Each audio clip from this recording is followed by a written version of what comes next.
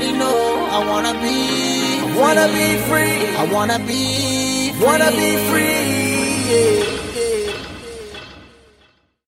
Welcome to Liberty Chats, produced by members of the Steamboat Institute's Emerging Leaders Council. Thank you for joining us. We talk to a variety of experts, leaders, journalists, and policymakers about our nation's founding principles, why they are still so relevant and essential to preserving freedom for everyone, what specific challenges and threats they face today, and how those founding principles best safeguard and empower everyone's ability, young and old, to attain prosperity and personal happiness. Hello, everyone. Welcome to Liberty Chats, a podcast from the Steamboat Institute. My name is Anastasia Ratcliffe, and I am a member of the Emerging Leaders Council, a leadership program out of the Institute, and I'm excited to be here today. My guest is Carrie Sheffield. I apologize if I'm saying that incorrectly. Carrie is the 2021-2022 Tony Blankley Fellow for Public Policy and American Exceptionalism at the Steamboat Institute. And Carrie, you have quite an accomplished rap sheet that I don't know where to begin. So maybe I'll hand it over to you to introduce yourself and tell us a little bit about your background. Sure. Thanks, Anastasia. Great to be here. And I love the Steamboat Institute and glad to be here too. And rap sheet, that's an interesting phrase because we know what that means. It certainly is a battle, the battle of ideas. And I've been engaged in the battle of ideas for quite some time now. And I'm passionate about how ideas spread. I'm passionate about really understanding where ideas come from and also the impact of, on future generations of those ideas. And I am a big believer in American exceptionalism. And I guess believer is not the right word, though, because it is, I've observed how, traveling the world, I've been to every continent, including Antarctica, before I turned 30. I lived in London and lived in Jerusalem in the Middle East and traveled all over, reported from Asia. And I'm just struck. And every time, I learn, and as a student of history, seeing what America, where it came from, where it is now, it is a true miracle. And so in my life as a journalist, I've covered Congress for The Hill, Politico, and I was very privileged to work for Tony Blankley, whose namesake is this fellowship with the Steamboat Institute. I have been able to report and just tell the stories of freedom around the world. And so I'm just grateful to be here. Excellent. And so from your experience, having traveled the world and seen, many different countries, many different cultures, what is one aspect or maybe one exercise of American freedom that you feel may go underappreciated by Americans today that perhaps other countries don't get to experience? I think a big one that we have now, but I see it under threat, unfortunately, is freedom of the press and freedom of speech. That's something that is truly not respected in most of the world, I would say. When you're looking at what happens with China and the repression there, in Russia and a lot of parts of South America, Sub-Saharan Africa, Middle East, that the notion of freedom of the press is something that it's really sad to see how American journalists squander that freedom, I believe, and to tell the stories to fight against totalitarianism in a place like China or Cuba as a journalist and face imprisonment and, beatings and possible death. We're so privileged here. But what I find so upsetting is that, again, this marketplace of ideas, the American press is failing to be truth tellers. And it's just so sad because the reason I went into journalism was I wanted to tell the truth. And I did believe that there was, I was very naive, that there was an objective way to really cover multiple facets and be even-handed and objective. But unfortunately, that's not the case. And this is extending not just in the press, but also freedom of speech on college campuses, in corporate America. Our legacy of freedom of expression, sadly, it's under attack right now.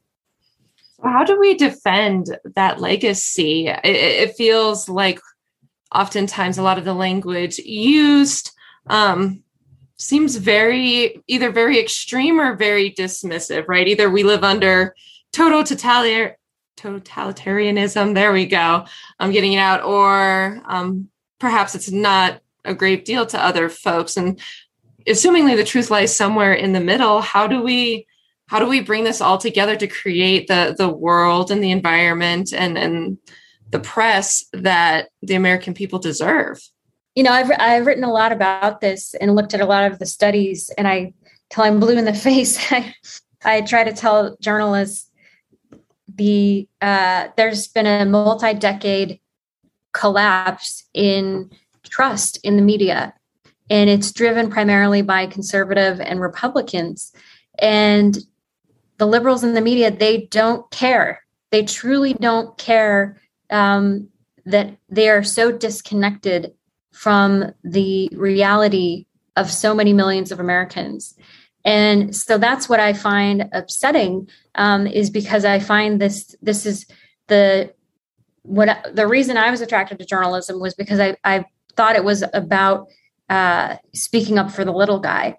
And when I see the policies of the left and how they have decimated, communities of color, they set women back. They create a culture of dependence, cycles of intergenerational poverty and dependence rather than independence and self-determination and flourishing. This is really upsetting because the media keeps saying that the problem is always the Republicans. It's always the Republicans. But when you look at these areas, the most vulnerable areas, they've been under liberal Democrat control now for decades. So I think the first solution to this problem is to diagnose it accurately. But unfortunately, we can't even get the liberal media to accept the diagnosis. That's the first step, is to admit I have a problem. And I think part of why you do see some of the extremism on the right is it's not justified at all, and I don't condone it.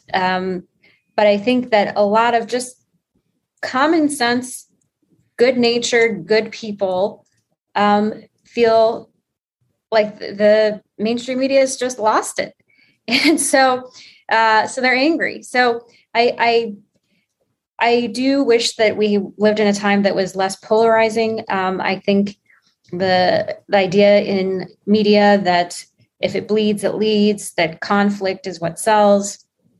How do you balance the need for, yes, having a robust exchange of ideas, but the way our culture is now, people also want to be entertained. So it's sort of this crossroads of we can't put the genie back in the bottle. We can't. But we can also recognize, number one, we have a problem. And then number two, talk about it. And that's how you walk through it. That's how I'm working on a book right now about how liberal America, specifically white liberal America, has failed Black America. And I go through chapter by chapter and I diagnose what's gone wrong. And I hope it can provide some good answers about what we need to do moving forward. Absolutely. And so based on the research you're doing from that book and your own experience, how do we sit down and engage and have meaningful conversation with those family members or friends who might hold different political ideologies than we do? So for me, I think a big part of it is what's the spirit that you're approaching it in? Are you approaching from a spirit of assuming good faith on the other party? I think so much of what's happening now is this deep mistrust. And so if you're approaching at it from, I care about this person, I believe they're a good person, I believe they want good for the world, I think that's the first step.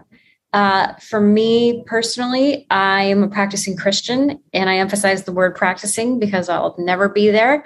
But I try my best. And a big part of the Christian walk is forgiveness, learning to both forgive others, but also to ask for forgiveness. That's what the Lord's Prayer says, to Father, forgive me my trespasses, but help me to forgive those who've trespassed against me. And so I think putting that into practice, and that's the opposite of cancel culture.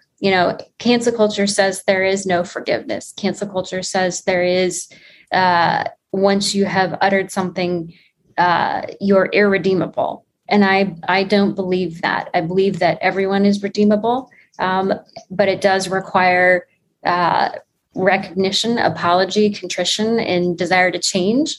But I think these are all places to start from. And I think that even if you have a massive policy disagreement, you can still come away from one of those conversations with greater understanding, empathy, and even love for whoever you're talking with. Absolutely. I think that's just so beautifully and so well said, and certainly something that the world, I think that the world is thirsting for and really needs. Just to pivot a little bit, I know that some of your background is related to finance and economics as well as history. Can you tell us a little bit about your experience and your philosophy around free market capitalism, and perhaps maybe how that gets misunderstood or misconstrued in the media? Yeah, absolutely. I think that right now what we're seeing in American history is something that is bizarre, really, because people are judging the past through a very narrow and myopic and inaccurate lens. And it's demonizing the founders of America and folks like Christopher Columbus without looking where they were in context, and also looking to see what they did in terms of laying the framework and the blueprint for the amazing wealth and abundance that we have here in America today. So I am all for telling an unvarnished truth of who someone was. If they, for example, held slaves, that is evil. Holding slaves is evil, full stop. And we should talk about that legacy of slavery. We shouldn't try to hide it. We shouldn't try to hide or minimize the impact of slavery. But the problem with groups, for example, like the 1619 Project, is they want to overemphasize the impact of slavery. That project tries to tie the slave trade to things that are really just a stretch. And that series of essays has been debunked by so many different historians and journalists. And it's really unfortunate that this propaganda and these lies are now being spread in K through 12 schools across the country. And I think that's why you're seeing such a pushback from parents of all colors. A lot of African-American parents, they don't like what's happening with this critical race theory because they say it's neo-segregationalism. It's again separating and dividing and judging people based on skin color rather than their character. And the fact of the matter is that, I'll give an example, Christopher Columbus and the Native Americans. That history is complex, and you can't just paint Christopher Columbus as the villain and the indigenous people as the victim and the saints to be put on pedestals and to tear him down, because I have Native American ancestry. And based on what we know from the Utah historical records down in southern Utah, where my ancestors are from, they believe that one of my Native American ancestors was taken slave by another Native American tribe, because slavery was very common among Native American tribes. Other barbaric practices were common in Native American tribes, such as human sacrifices, ripping your heart out of a living human being, scalping people, raping, pillaging. So the notion that they were just these innocent bystanders who were mercilessly slaughtered is just false. And the notion that we should be ashamed and live in perpetual shame because of our ancestors doesn't make sense, because that's just not how our judicial system works. I don't have to live with the sin of my parents. If my father was a murderer, that doesn't make me a murderer. And we certainly need to have empathy and do all we can to help those who have suffered. But at the same time, you can't punish and put the sins of the father on the sins of the children. And that's something that has been at the core of why America has been different, because in America, compared to places like Europe and everywhere else in the world, the caste system, the caste system is so strong in India, over 1 billion people. The caste system is all about your parents and where do they fall in this hierarchy. America is not about hierarchies. It never has been. It shouldn't be. It's true documents the way they were supposed to be interpreted. It's not hierarchical. But the way that initially it was set up, it was only white landowning males could vote. So that is a very hierarchical small group. But the founding principles, they actually said that all human beings were made in the image of God and that all men are created equal. So the fact that we have been in this continual march of progress, that's the American story that makes us so much wealthier than every other country. That's why so many Black, brown, every race of millions of people are desperate to come here. They wouldn't want to come here. These people of color wouldn't want to risk everything to come here if there wasn't something worth dying for. Absolutely. I'm struggling to find the words because I think you just encapsulated so many beautiful and powerful elements of being an American, of why patriotism is so valuable, why many people are searching to come to this country, even still, despite all of our non-perfection. America still, in my opinion, tends to be the greatest place in the world. And I think that you summed it up really, really beautifully there.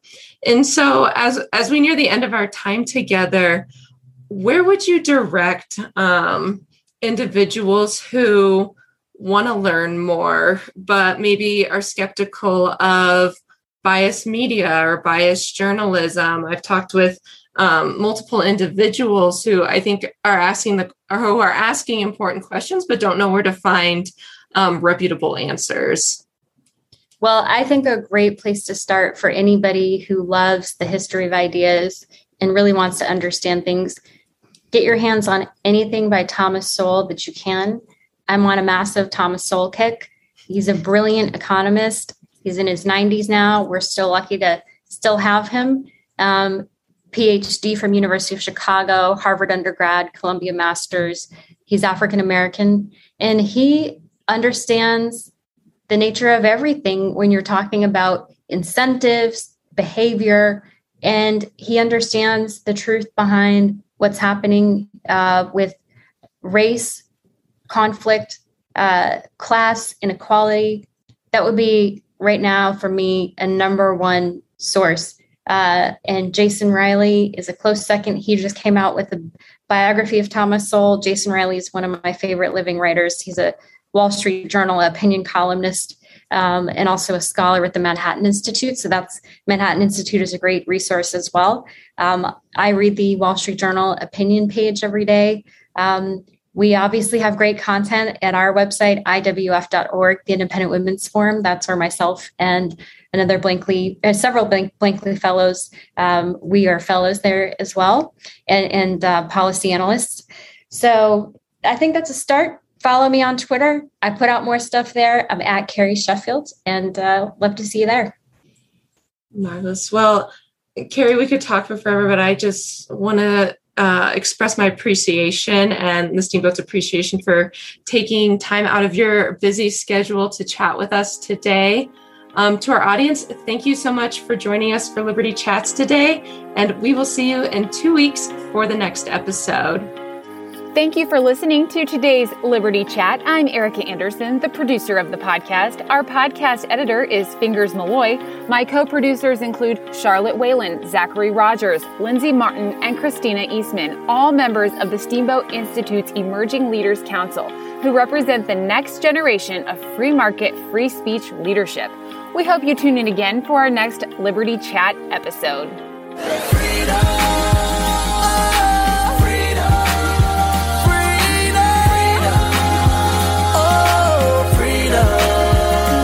Everything I have, everything I own, all my mistakes, girl, you already know. I wanna be free. I wanna be free. Yeah.